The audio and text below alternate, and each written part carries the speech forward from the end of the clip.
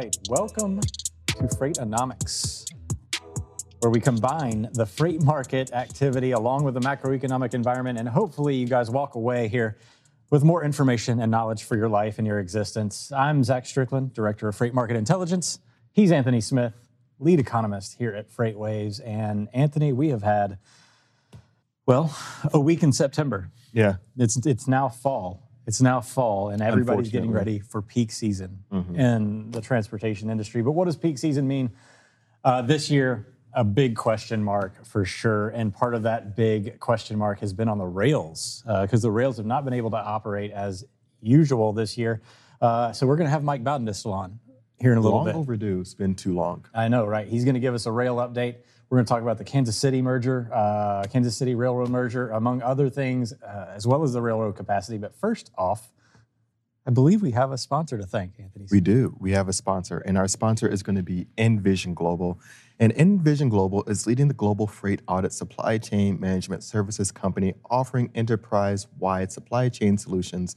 With over 4,000 global business partners, Envision Global not only provides prompt, accurate freight audit solutions, but also providing industry-leading supply chain information management solutions and services necessary to help its clients maximize efficiencies within their supply chain. To learn more, visit envisionglobal.com.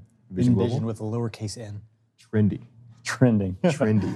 Yeah, always love to thank them, and I'm sure they've got plenty of work cut out for them right now, especially as global supply chains are struggling. Yeah. We are still on the struggle bus, in case anybody didn't know that already. Capacity shortages from Asia all the way to the final destination, final mile. A big sector of that. That's traditionally, I'm going to set the table a little bit for what we've got going on later with Mike, is typically this time of year, this is September, so you see a ton of long-haul freight moving through the United States. This is where the rail has its peak season, September through October, running into about November. You see a lot of long-haul freight volumes as well, and that kind of increases gradually as we approach November, as a lot of shippers are trying to reposition their freight closer to the consumer centers. Yeah. That's happening in mass already. And part of the big disconnection of tradition here is that a lot of these, since the rails don't have, it's not necessarily don't have capacity. There's a lot of other things going on, but they're not able to get the freight transitioned onto the rails appropriately. So these shippers have to move the freight. And we talked about this earlier on FreightWaves Now. They have to move the freight out of the way. Yeah. Until they can get some sort of long-haul capacity going on. And that has created a large amount of disruption here in the near term, and it looks like it's going to persist throughout the rest of the year, Anthony. Yeah, and that's one of the big things is when I was chatting with Andrew Cox, and the phrase he coined is the peakiest of all peak seasons. And we've it's like we've already kind of been hovering at that high because it's not much higher we can go. And so really thinking, how long can this persist? And we had a really good conversation, I think, before the show talking about what is needed to really keep the supply chain moving. And the point you made, demand has to subside sometime, a bit for this all to kind of smooth out. I think that's the easiest solution here, is that demand just eases. Yeah. I think that's the fastest possibility at this point. I mean, you're talking about people trying to add trucks. They can't do that quickly because they can't build the trucks. Yeah. They can't get the parts for the trucks, and they don't have the labor for the trucks. And then they don't have the labor to seat the trucks. Yeah. This is like, you don't build infrastructure overnight. You don't add capacity overnight. This is something that comes on slowly and gradually. And in a normal year, it takes about a year for things to catch up. Now, we're not in a normal year. Yeah. We haven't been in a normal year for some time now. So I think the more likely answer, and it obviously depends on a lot of people's expectations, is we're going to see demand kind of slough off here at the beginning of 2022, maybe. But last year, we thought the same thing was happening. It did happen last year to an extent. And I think people were taking a deep breath, thinking, okay, we're going to return back. Pandemic's going to ease. We're all going to go back to normal the way things were. And here comes a winter freeze, and COVID's still around, and all sorts of other things. And then, everybody hits the panic buy button once again. And here we are. And I think I think eventually we're going to see some sort of gradual decline. We're not seeing it right now.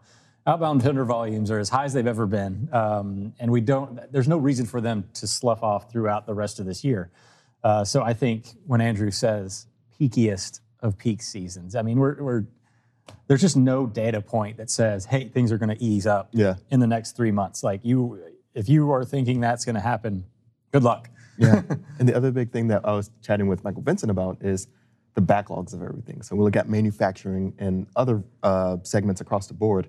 There's such a backlog building up. So even when demand subsides, there's going to be so much left in the gas tank of, hey, we got to play catch up on all these orders that came through that we couldn't get to, or some of the stuff that maybe was a little bit inconvenient to kind of work through, and we just kind of put it on the back burner. Right. We got to work through all the inconvenient stuff. So I think there's a lot of activity down the line, even after demand kind of subsides a little bit. Yeah, the economic activity right now is going gangbusters. Yeah. And I think this is not something that we haven't seen before. We just haven't seen it for these reasons, and I think we're seeing it at a little bit of a compressed timeline here, because when we talk about economic growth and expansion, it's really driven by technology and changes of lifestyle or society. And, some of the things that we've seen historically, I guess I'll just talk about what I've seen in my lifetime. The computer, PCs, that drove tons of economic growth in the 90s. And it changed the way people did business. It changed the way people lived their lives. Then we had the smartphones that really drove a lot of change in the way that people, again, did business, lived their lives, societal, cultural, different changes, new investments coming around. And that's what fuels economic growth, is these leaps in societal infrastructure, if you will. And right now we're seeing such a dramatic shift and change that's been accelerated by COVID, that we're going to have an extended period of growth, economic growth. It'll eventually ease out. And this is the question I'm going to pose to you before we move forward, is how long does this cycle last, Anthony Smith, economically speaking? Yeah. Not the freight cycle, but the economic cycle. So it's only going to last as long as consumers can pay for it. And that's going to be the thing. And so when I always say the fourth quarter is really going to put the endurance for the consumer to test, that's what it is, because we've had those bonus benefits expire. We have stimulus packages, money starting to kind of dry up a bit. Still, savings rates are significantly high, but savings rates starting to come down. So looking at that is going to tell us what kind of stamina these consumers have. Are they going back to work? Because the unemployment, the initial jobs claims number just ticked up for the second week straight. Nothing too concerning because it's a volatile week-by-week number. But looking at the consumer condition, it's going to tell us how long this can really persist. So if people get back to work and they keep kind of bringing that income in and those buying habits sustain, that's going to extend this out for some time. And so I think that's what we're going to really look at closely. And because of that, the other big thing, there's all these underlying trends. And that's what I really kind of get fascinated about, is those underlying trends. And so looking at some of those consumer trends, how's their credit going? Do they have a lot of revolving credit? Do they have a lot of non-revolving credit? Didn't people come out of this saving more money than they spent? They saved more money than they spent. But now the thing is, non-revolving credit, like mortgages, after all this crazy housing fiascos going on right now. Interest rates are really low. Interest rates are really low, but now they're getting into these big house payments that maybe they can, or I think they're in good shape for. Okay. And so, but used car prices was another one, a certain subsector of people kind of paying for, a little bit inflated. Another thing that people are going to have to watch out for, I think it's going to come around maybe a year, maybe 2 years from now.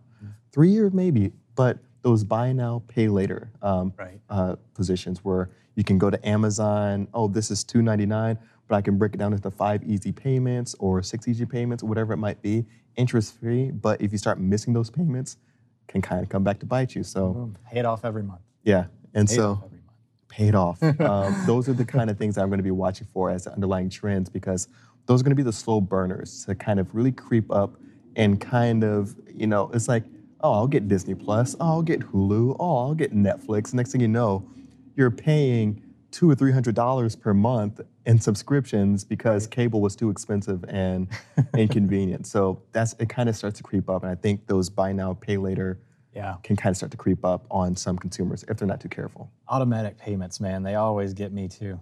Yeah. Always check through your Amazon or your Apple stuff to make sure you're not overly subscribed to something you thought you went away from. So let's hit up the top stories of the week real quick before we move into Mike Baudendistel, because I think these kind of somewhat set the table for him in a sense. And, I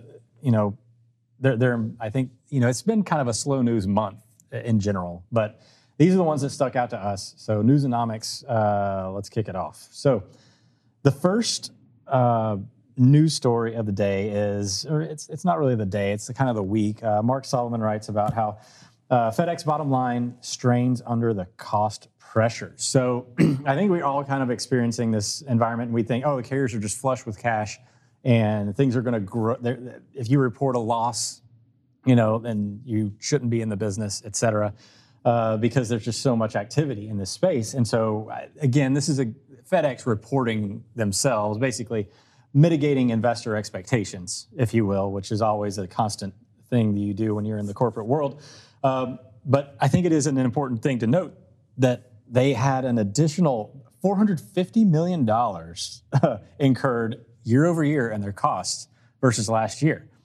This is not necessarily a bad thing. This is what you want a company like FedEx to do. They're basically $320 million of it was incurred as FedEx Ground expanded. So these are expansions to their infrastructure. Think about it as expansions to capacity. Obviously, FedEx Ground is heavily involved in parcel, totally involved in parcel, if not some of that final mile as well. So cost burdens are still a thing for carriers. Yeah. As you're expecting them to grow, this is a good thing for you if you're a shipper, but it doesn't necessarily mean that all that money just goes straight to a profit margin. Got you. So that's the other thing is, it doesn't all just straight go to profit. No. Okay. All right. That's a good takeaway, because when you see these numbers come in, that's the first thing I think comes to mind is, they're loaded. Yeah. And they got plenty of money coming in. I'm not trying to say there's a sob story here for FedEx, but it's still like they're going to grow. They have to grow. Mm-hmm. They don't want to sit on cash. Businesses are encouraged to invest, just like we as people are by the tax situation. So, but again, just to think that they're all just kind of pocketing all this money they're trying to grow. And the big question years down the road is, will this investment still be necessary? Yeah. And that's the big risk as a business you got to think through. So next one. Thing. Huh? I forgot to mention. If you see me looking down, I'm checking LinkedIn. So if you want to jump into the conversation, get in that LinkedIn chat as well. I see Danny Marciani saying happy Thursday, y'all. So if you have any questions throughout the show, we have Mike Baudendistel coming up. Ask him a question. You can't stump the guy. I'm telling you. So I'm watching. He's got it all down. Here's one that I'm going to actually somewhat ask him coming up, or his thoughts on the rail side of this. This is the carrier side. 5% may not be enough for truckload rate increases in 2022. Todd Maiden wrote this one. Basically interviews a few of the CEOs of some of the larger truckload providers in the United States, basically setting the table, and this is, again, not something unusual. Normally, we talk about a 3 to 5% rate increase every year, and that's kind of a generic kind of inflationary number that a lot of carriers will throw out there to say, hey, inflationary pressure, we've got to increase, our costs are going up, et cetera, yada, yada, yada. That is absolutely fact this year. But they're basically setting the table that into 2022, we're going to see 5% to start, and then it may go up again, which you're talking about added inflationary pressures increase. Rates increased roughly 8 to 15% this year in a lot of cases, if not more. In some areas for sure, spot rates are way over where they were this time last year, especially all in because fuel prices increased. So to think about another year of rate increases for transportation, I mean, it's like, what do you do? Yeah. As a shipper, you can't get the capacity and you have to move the freight. 20% of your loads right now, 22% of them getting rejected. Mm-hmm. That is such an inefficient model. So you're forced to bid it up to get your goods moved. Yeah, and so one of the reasons why on an economic level, when I look at the CPI and the PPI, look at those consumer prices and those producer prices, one of the big things that we have to take note of is during times of recession, producers usually take on those price increases because you got to look at the elasticity mm-hmm. of your good. Are people going to jump ship because, hey, times are bad and I'll take on these price increases so I don't lose market share? now that we're well out of the recession, pandemic's still going, but Yeah. there's no incentive for a lot of these producers to maintain these price increases in-house. They don't have to eat them all. And Right. so we're seeing those prices be passed forward to the consumer. And I think it's gonna be passed forward Eventually. in a meaningful way. And it only takes one really to like really significantly increase their pricing Right. in a crazy way for a lot of other producers like saying, you know what? Yeah, I'm going through it as well.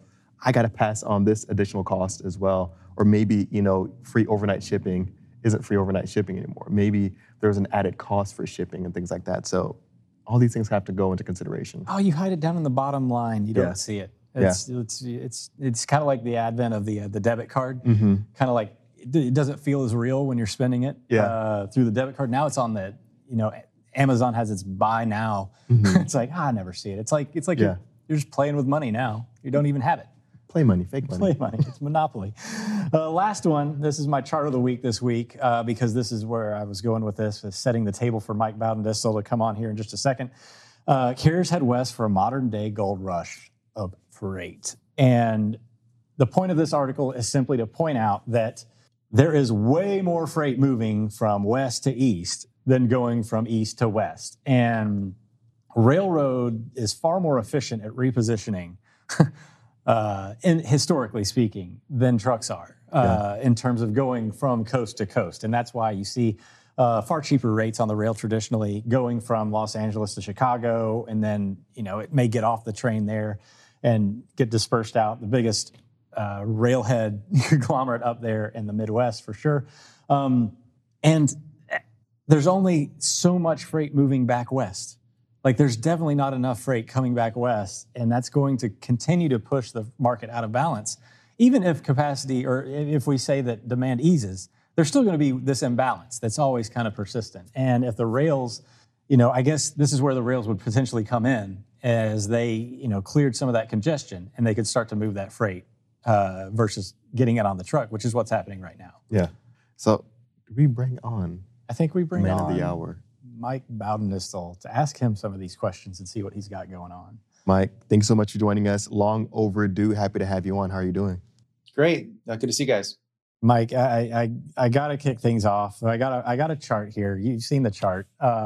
So let's just get it rolling. The rail volumes show a decline in our outbound rail, our loaded rail volume index that we have in Sonar. And I got a little line there drawn.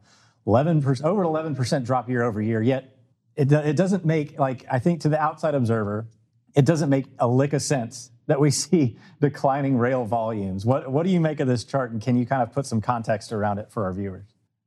Sure. So there's no lack of demand. Let me put it that way. And I think that's why there's a disconnect between that and other data sets. There's plenty of demand, but the issue has been that there's been all these capacity constraints, which we went through in quite a lot of detail in our intermodal summit the other week. Some of those are like the chassis shortage. Union Pacific described the chassis shortage as being sort of the ultimate constraint in 2021, and John Kingston did an interview with an attorney who was involved in the anti-dumping case. If you want to know all the detail behind why there's a chassis shortage, and Norfolk Southern had some issues with the manufacturing defect that it had to get repaired on their chassis, which, that's pretty much through. But, that was just one of many capacity constraints. I mean, some of these other capacity constraints are really a lot, in and around the ports, in and around the intermodal terminals. There's been a shortage of drayage capacity. And so what's happened is there's been containers that have been piled up at the intermodal terminals, and you haven't had the draymen to take those containers, out of the terminal in order to free up additional space. And so they've had to, meter and reduce the number of containers they've brought into places like Chicago.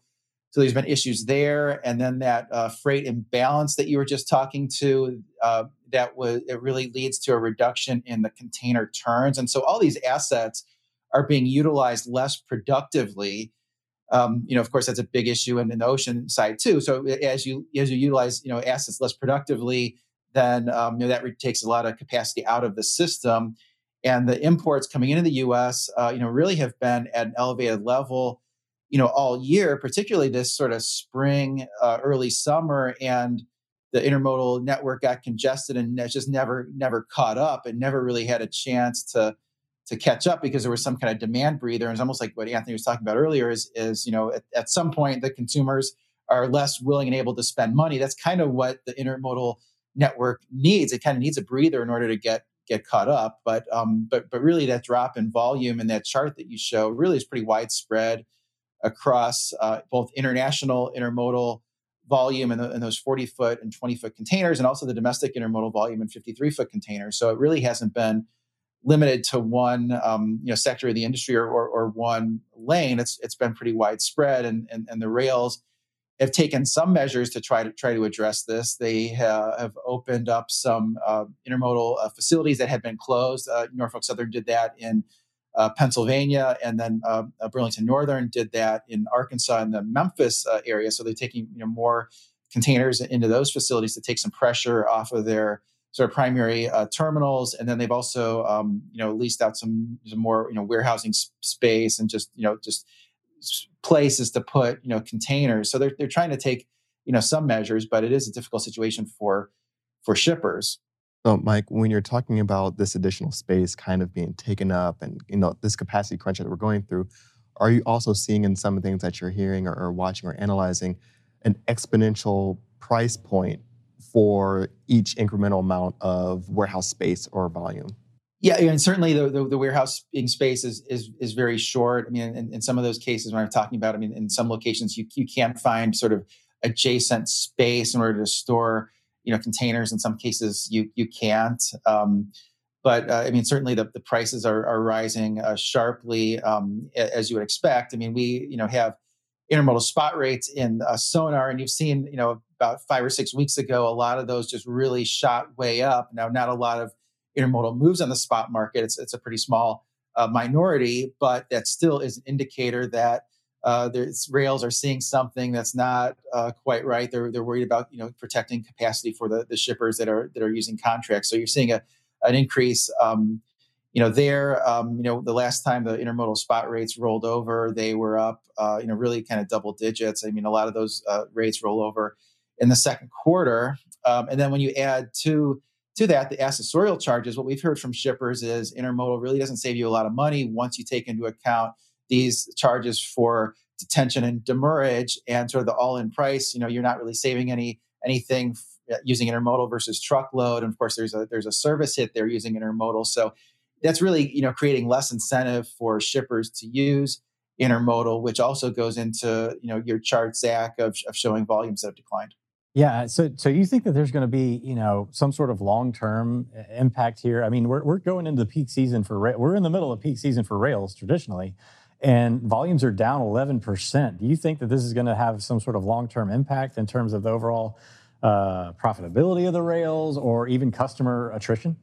I think it's going to lead to customers having more, sort of contingency plans in place. I mean, one thing we've seen over the last year is, really a lot of these big shippers just want to get their products, imported into the U.S. And even if it's not at their preferred port, just get it into the U.S. We'll figure out the domestic logistics after that, just because ocean shipping has been so constrained. And so I think you're going to see more sort of, contingency measures in place, either, diversification of different ports or even different modes, and sort of this recognition that, even if you move containers from LA to Dallas or LA to Chicago, you can't always count on the rail, capacity, being there. I mean, from the rail's perspective, the intermodal is not one of the more profitable segments. It's kind of in the middle at best, but it has been an avenue for growth. And I think, this sort of calls that into question. And really the last few years have sort of called that into question, whether intermodal is still sort of a growth area, or maybe it's just something that sort of grows with GDP. So, Mike, when you're looking at this, can you put a little bit of expectations on a timeline basis as well? So your expectations, maybe the first part of 2022, or any expectations of alleviation going into the mid part of next year? Yeah, I mean, certainly the imports still at a high level. I mean, they were sort of pulled forward to a certain extent.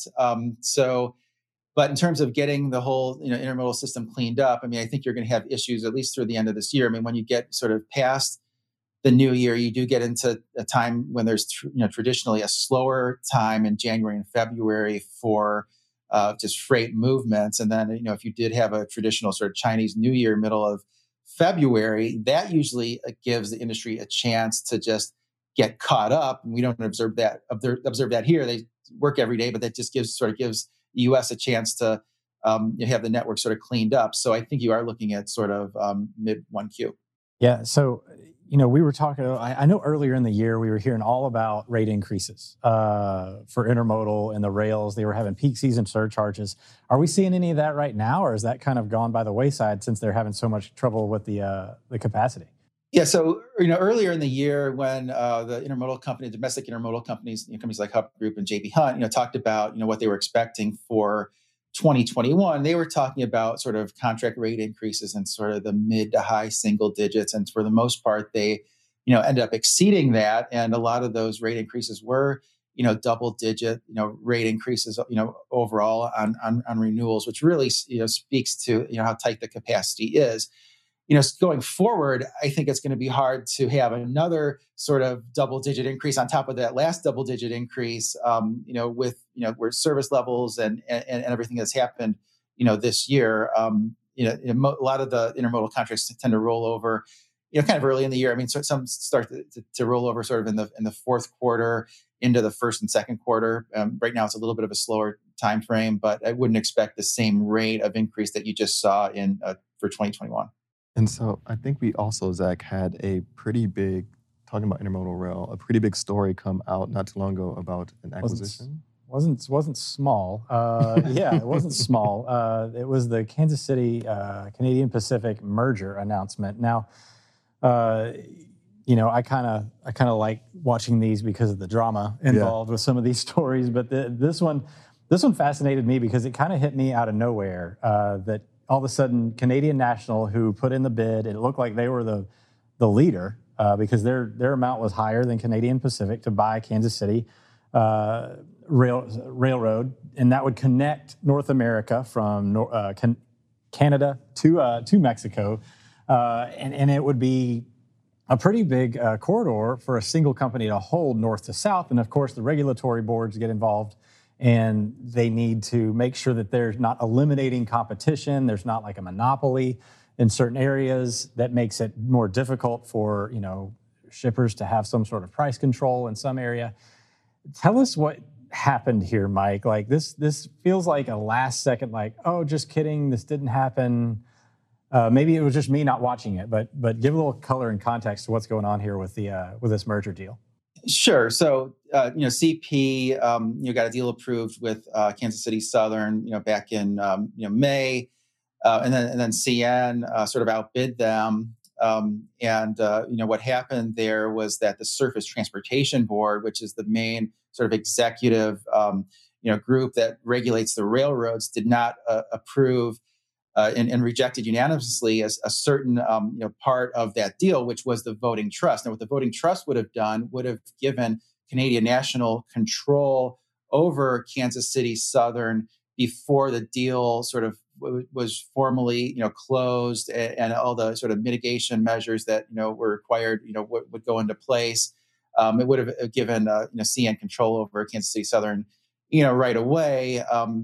The Surface Transportation Board rejected that, saying that it was not in the public's best interest. And the threshold for most mergers these days is very high based on rules that were rewritten in 2021. You basically have to demonstrate that business combination is in the public's interest, and that it actually improves competition. It can't just be a neutral for competition. So that's a high bar to set. Assuming that Canadian National would have had to abide by those rules. And that decision came after the Surface Transportation Board, allowed CP to use a similar voting trust, back in, May, June timeframe. And so then all of a sudden it sort of, created a situation where, okay, the fears were realized that it is going to be much, much harder to get CN, Kansas City Southern deal approved versus a CP Kansas City Southern deal approved. The CP and Kansas City Southern really don't have any network overlap, really at all. And you can make the argument, well, this is actually a good thing for shippers because it extends the shippers' reach into new markets. Yeah, I mean, I guess that makes sense to an extent, but didn't Canadian National only have like an 80-mile stretch or something where they overlap with KCS? Is that right? I mean, that directly overlaps. But the thing is with Canadian National, I mean, their network is shaped like a T. So it goes from the west coast of Canada to the east coast of Canada and then goes down north, south, along the Mississippi River, which used to be part of the Illinois Central. So it goes all the way down to New Orleans. And so that north-south part, is somewhat, overlapping. You can make the argument that it overlaps with Kansas City Southern north-south, network. Even though Kansas City Southern is further west, it only goes as far north as Kansas City. So you are talking about, different location of where that railroad track lies, but it does create maybe eliminates a competitor on north-south between, let's say, the Gulf Coast and the Midwest. Wouldn't this, I mean, to me, this looks like the consummate automotive network map in terms of automotive parts moving north and south. Like, is this the primary commodity you see kind of influenced here if you're in the automotive industry? I think it's one of many, actually. I mean, certainly with automotive, you have, the fastest growing place to build motor vehicles is Mexico. And so, the railroads do move a lot of auto parts from the U.S. to Mexico and a lot of finished vehicles back from Mexico to the U.S. for U.S. consumption. So, this maybe opens it up more where it's easier to move rail parts or auto parts from Detroit or Eastern Canada to Mexico. And then move finished vehicles further in the network. So certainly that's one of them, but I don't think it's the only potential change to rail shippers. I mean, you think about something like grain, where a lot of what Kansas City Southern does is move agriculture from the U.S. Midwest southbound to Mexico. And all of a sudden, with a larger reach, I mean, maybe now those same farmers, for the right price, could move it all the way, north and then west to the port of Vancouver and sell into the Chinese markets, which sometimes they demand a tremendous amount of grain. So that's one potential change is in agriculture. Then you also think about things like petroleum, chemicals. Canadian Pacific does a lot in the Alberta oil sands, and they move a lot of crude by rail in the Bakken Formation and sort of the upper Midwest. Now you're connected to Kansas City Southern, which is right on the sort of the Gulf Coast there. So I think there's a lot of situations where you could extend customers' reach, make it a little bit more seamless. And then on the intermodal side, this Chicago to Dallas corridor really sort of punches below its weight class, given how large those markets are for intermodal. And now, if you have under one corporate umbrella, company that could invest both north of Kansas City and south of Kansas City, make that a denser corridor with the proper investments. I think that could take trucks off the road in that corridor. You make an incredible point there. Chicago, or Dallas to Chicago, Chicago to Dallas, one of the biggest corridors for freight in the United States. We used to always talk about controlling that lane there as much as possible, but the prices were, you had to be very price competitive in that lane. So that's definitely something. Do you see that being, something that we're going to see? I mean, you just said it may pull trucks off the road to an extent, but do you think the price competition there, we're going to start to see even more of it in that lane as if this actually comes to pass? Yeah, I do. I mean, I think as a deal, after the deal closes, I think you'll see more investment there. I think you'll see a bigger push in intermodal, moving the volume north south. I mean, really, intermodal volume primarily is east west, as it stands today. So, on the truckload side of things, I mean, that's a full sort of 2-day trip. I mean, I think there's a lot of customers that would be, happy to save 10 to 15% to use intermodal in that corridor if it takes them 3 days instead of 2 days. I think that's a trade-off a lot of customers would make. And then the other, potential on the intermodal side would maybe be moving more volume from the port of, Lázaro Cárdenas on the west coast of Mexico to points, north to a lot of these Midwest and even Eastern consumption centers, and it could lead to growth of imports through that Mexican port, especially considering the cost of doing business and congestion in Southern California is often so bad. So, Mike, one of the things I was chatting with our executive publisher, Kevin Hill, was talking about all of the recent acquisitions, some of the mergers. A lot of the valuations really happening right now because when freight is hot, it tends to really drive up valuation. Can you talk about some of the valuation CN was seeing throughout this merger? Yeah, I mean the stock market's at an incredible level. Certainly that's particularly true for some of the higher quality transportation names. You think about companies like Old Dominion, just kind of amazing valuation there. I mean, the valuation of this deal was really eye-popping. I mean, that bid from CN, which of course wasn't approved and they've walked away from it, that was like 27 times next year's earnings. If you look at the consensus earnings, and CN was trading at like 20 times earnings, and those are just incredible multiples. These 20 plus times earnings multiples for railroads. I mean, you historically would think of those as being, low double digits. Really sort of 10 to 14 times. And they've sort of creeped up gradually over the last several years. And they've gone from sort of, low double digits to sort of low teens, sort of high teens, and now in the 20% range. And it's really unusual relative to history for the rail industry because the rail industry is extremely, capital intensive. Do you think that valuation was worth it? I mean, it sounds like you kind of doubt that there's a reason other than just having a hot market for investment. Do you think that they would have actually seen return on that?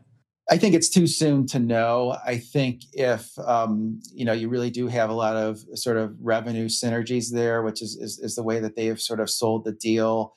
Then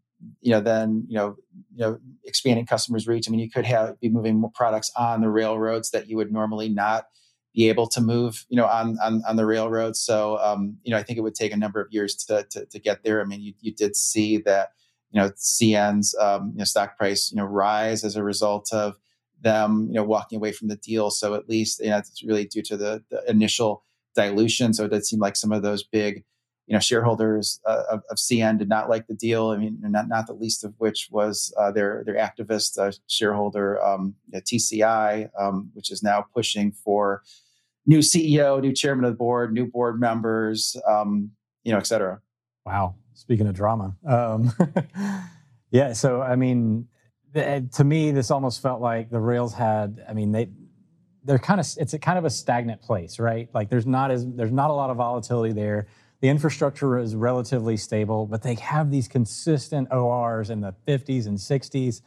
That to me screams like, I got a ton of cash and I don't know what to do with it. Do you think that had some of the influence here and like how they were trying to think about growing and expanding? Yeah, I mean, I think maybe, you look at both of those management teams and, sometimes you have a management team that wants to sort of leave its stamp on the industry and sort of sort of for all time. And you've seen that in past, mergers and things, and the Canadian rails sort of specifically have been the rails that have, been the most aggressive in going after incremental volume. And either trying to take trucks off the road or trying to grow with their customers at rates above GDP. That's not something we've seen a lot of from the U.S. rails that have been maybe more focused on the operating ratio. And I do wonder whether this new plan that Canadian National announced in order to try to preserve the current management team under the activist pressures maybe spells an end to that volume growth strategy where they just laid out, they're planning to get, quickly to 57, OR, and they're going to eliminate a lot of positions, a lot of management and operational positions, reduce the CapEx, all of those things, sort of a little bit of a slash and burn of the cost structure, even further. Under the activist pressure. So, I do wonder if we're sort of back to the era of how low can you go in the operating ratio. Now, tell me a little bit about the activist investor's role here and why they care so much about how Canadian National grows or doesn't grow. Like, what's the story there? Yeah, so they bought a huge position in the shares. I believe they're the second largest, shareholder after the Cascade group that is basically Bill Gates' money. So the second largest shareholder. What happens with some of these activists is they look at this particular industry. We've seen this in the rail industry a few times, including from this specific activist. When they were involved in CSX some years ago, and they look at the one that they view as being underperforming, either because they've seen less, earning stock price appreciation, or less margin improvement, or less earnings growth, or a combination of those things. And they say, well, if we really sort of change out the management team and the board, and we sort of change the priorities, then this investment that we just made will no longer be undervalued. And we've seen this a few times in the rail industry that work to tremendous extent, installing Hunter Harrison at the Canadian Pacific, and then doing that again at CSX. I mean, now this activist fund wants to get Jim Vena to lead Canadian National. He was one of the primary operating professionals in the on that railway some years ago, who then went to Union Pacific. And then as soon as he went to Union Pacific, that stock price, shot up. So someone who the stock, investment community has a tremendous amount of confidence in. And so, Mike, when we're looking at this, what can our expectations be as this deal moves through its different processes? I mean, of course, the merger is going to, take some time. What are we looking at in terms of timeline for that?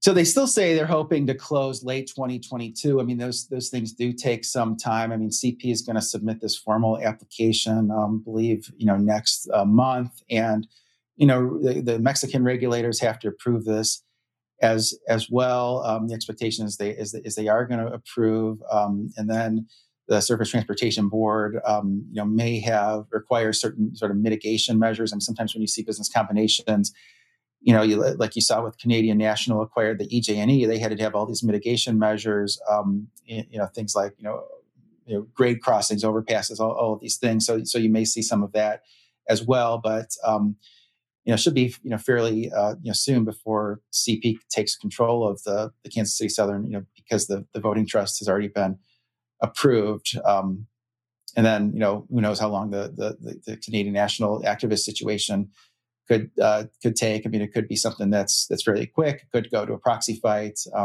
but you could have a management change there. Good grief! I mean, you said end of 2022. I mean, it's not like, and I mean, I'm saying this somewhat facetiously, but it's not like there's that much more we can learn about these two entities, right? I mean, their infrastructure's been relatively stable, and like it's not like there's a lot of unknowns or discovery sitting around here. It's just it boggles the mind that this process takes so long, and it's all. I feel like there's a lot of other people making money in this process that want to keep this thing ongoing, or is this just the nature of how these mergers are? Like, what are they trying to prevent, I guess? Yeah, so what they're trying to prevent is a further reduction in competition, because the rail industry is very concentrated. I mean, a lot of shippers only have, one railroad or two railroads. They don't want a situation where, certain shippers, used to have, two railroads, and they could kind of play one off each other on rates. And now they're captive to one shipper and one railroad, and that one railroad can charge whatever they feel like. That's what they're trying to avoid. And they want to, make sure that, they're not, further eliminating competition in an already very concentrated industry, basically. Yeah. So I want to backtrack a little bit, because I forgot to bring this up, and to the intermodals side of things. So I have a chart here, and the way that I want to posit this is our contract rates for truckload, and it compares the contract rates to intermodal. So these are the long-term rates, and again, the truckload market has been a lot more volatile in terms of pricing versus intermodal, controlled a lot by spot market. Action, which has been extremely hot over the last several months.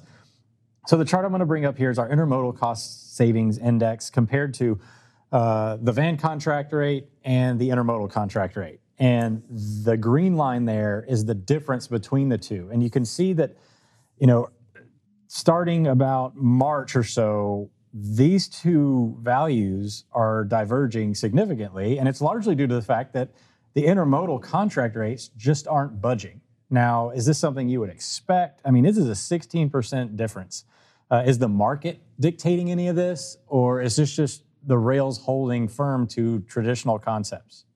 Yeah, so I think it's a few things there. I mean, you sort of look at what that spread has been over the last year or so, and you look at the left side of that chart in green, it's less than 10%. You look on the right side of that chart, it's 17. Historically, the discount would be sort of 10 to 15% in that range, maybe shaded a little bit more to 10%. So, as a starting point, the savings rate for intermodal is a little bit high based on that data. Now, some of that is due to timing. So, really, a lot of the intermodal contracts will get renegotiated in first quarter into the second quarter, and so that's why I think you see that big drop. If you look on the left side of that chart, from December, it was 17%, Right. went from 17% to 13%. I think that's a lot of intermodal contracts getting renegotiated, and intermodal contracts would maybe move not quite as quick as the truckload contract.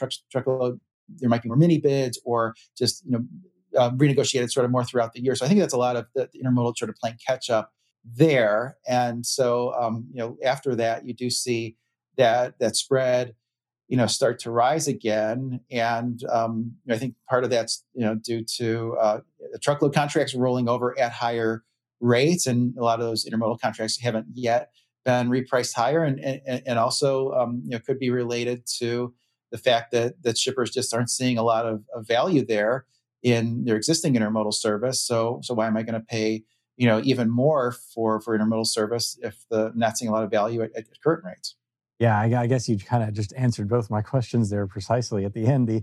The market is kind of dictating, or the shippers are basically saying, you know what, I'll bid higher for the truckload moves, which I think it also is interesting to note that the contract rates for truckloads are a lot more fluid than those intermodal contracts. And I think that's what we see traditionally anyway. But I am a little shocked to see that there hasn't been as much movement.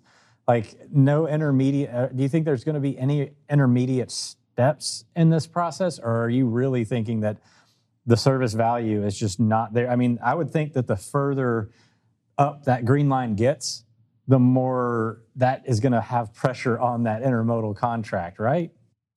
Yeah, I mean, I think that's true. I mean, the other thing I would point out there is you're looking at national averages in that chart. And when you look at the rates in individual segments, there's a tremendous difference between what's happened in the head haul lanes and the back haul lanes. I mean, we look at our sort of spot data just to give like kind of a flavor for what's happening, and there you see intermodal spot rates on the head haul lanes that are way over what a truckload rate would be, because intermodal companies, railroads, trying to price themselves out of the business to protect capacity for the contracted shippers. But then in the backhaul lane, some of those are less than $1 a mile, and so that imbalance that you talked about earlier, with more freight coming east than going back west, with on the rail side, I mean, you have lots of equipment to reposition back Gotcha. back west, and so you are sort of taking averages of some rates that are way higher year over year, and some that are flat to maybe even down a little bit because of the imbalance situation. And I don't think in the truckload side, even in some of the backhaul rates, you'd necessarily see rates that are completely flat with where they were a year or two ago, or even down like with intermodal. No, I think you made a good point. That's an interesting aspect of this that is kind of invisible in this chart, is that push and pull of the backhaul and head haul. Truckload rates, I believe, I look normally at like Los Angeles to Dallas and Dallas to Los Angeles in the spot market to kind of get my perspective. The rate from Los Angeles to Dallas in the truckload market is up, in the spot market is up some astronomical number. It's like 30-40% year over year, something like that. And the one going from Dallas to Los Angeles is up but it's only up like 5-6%. So there's been a huge divergence, even though I don't think anybody's taking rate decreases in the truckload market. I'm almost kind of perplexed by this because of what you just said with the rail markets. Is there's so much freight moving from west to east. How are truckload carriers able to incur rate increases going the other direction when it's very clear cut that there is a dramatic, imbalance there that, there's just not enough freight. And we're seeing this in markets like Los Angeles to Stockton, for instance, traditionally a very unbalanced market where you have way more freight going into Stockton than going into Los Angeles. Why do you think that is in the truckload space that we're seeing rate increases, whereas in the rail, the more traditional space, we're seeing kind of what you would expect as imbalance occurs? Yeah, with the truck, it's just really costly to reposition a truck, I think is the main thing. I mean, you still have to, pay a driver. You still have to, pay for the fuel and certain amount of maintenance per mile. And so it's probably more costly just to reposition that equipment, that capacity, back west. And so it's not like you can just really, go back for, less than $1 a mile and have that make any sense. You're going to lose too much money, going back out west. Whereas in the rail side, you're double stacking the containers, you're spreading those costs out over a large number of miles. I just think it's a little bit more just economic to reposition equipment on the railroads. So, Mike, while I have you here, I have to dive into your mind a little bit more. I always want to know what some of the brightest people are looking at going forward. So, what are some areas that you're going to be watching closely? Are there any calls or any wild expectations that you have over the next year or so? But what are the things that you're watching in the coming quarter and going into 2022? Yeah, so I think one of the big questions here is, we talk about how just absolutely on fire the economy is. I think the one thing that could derail that is just inflation. I mean, we talk a lot about inflation too, but we're just now getting to the point where a lot of sort of the consumer products that are on shelves that people are going out and buying are at much higher prices that are in some cases 5% higher, in some cases 10% higher, in some cases we're talking about like the meat that you're going to grill. Those are up close to 20%. So you do wonder how much of that is ultimately going to cut into people's budgets, and then will ultimately displace some of the spending that you were talking about on the consumer side over the next year. I don't think that most people have really sort of felt that price increase yet, because it does take some time for companies that are making consumer products to raise their prices on the retailers, for those prices to sort of filter through to consumers. So I do think that's maybe the one thing that could cause the freight market to be a little bit looser. Yeah, good point. With you. So, Mike, we got to let you go, but you do a lot of things here at FreightWaves. Give the audience a quick shout out to all the little touch points that you have here, and how they can get in touch with you or engage with you if they need to. Sure. So I do a lot of market expert work, which is a lot of sort of custom research for some of our big customers. We write reports on the things that they care about specifically. We go sort of in depth and those custom reports. Do the Stockout newsletter on consumer packaged goods and supply chains that comes out twice weekly. Do a CPG show called the Stockout on Friday afternoon at 3 p.m. Eastern. Have the New York Shipping Exchange on this week. I have the Consumer Brands Association next week, and then a couple of weeks after that, I'm talking to Plenty, which is a company that does vertical farming, which should be pretty interesting. And then do a lot of writing for the Passport research group as well. Yeah, you're a man of many colors there. Thank you so much for coming on, Mike, and have a great rest of your day. And thanks for the updates. You bet. See you guys. Man, so that was I'm tired listening to his list of everything he's working on right now. I think we talked about this earlier. You told me something you were working on, and I got tired immediately. I mean, he's got to go and do his other 15 jobs. If you ever watched the sketch show In Living Color back in the day. Mm-hmm. How many jobs you got? That's what I heard there. Was I got 15 jobs.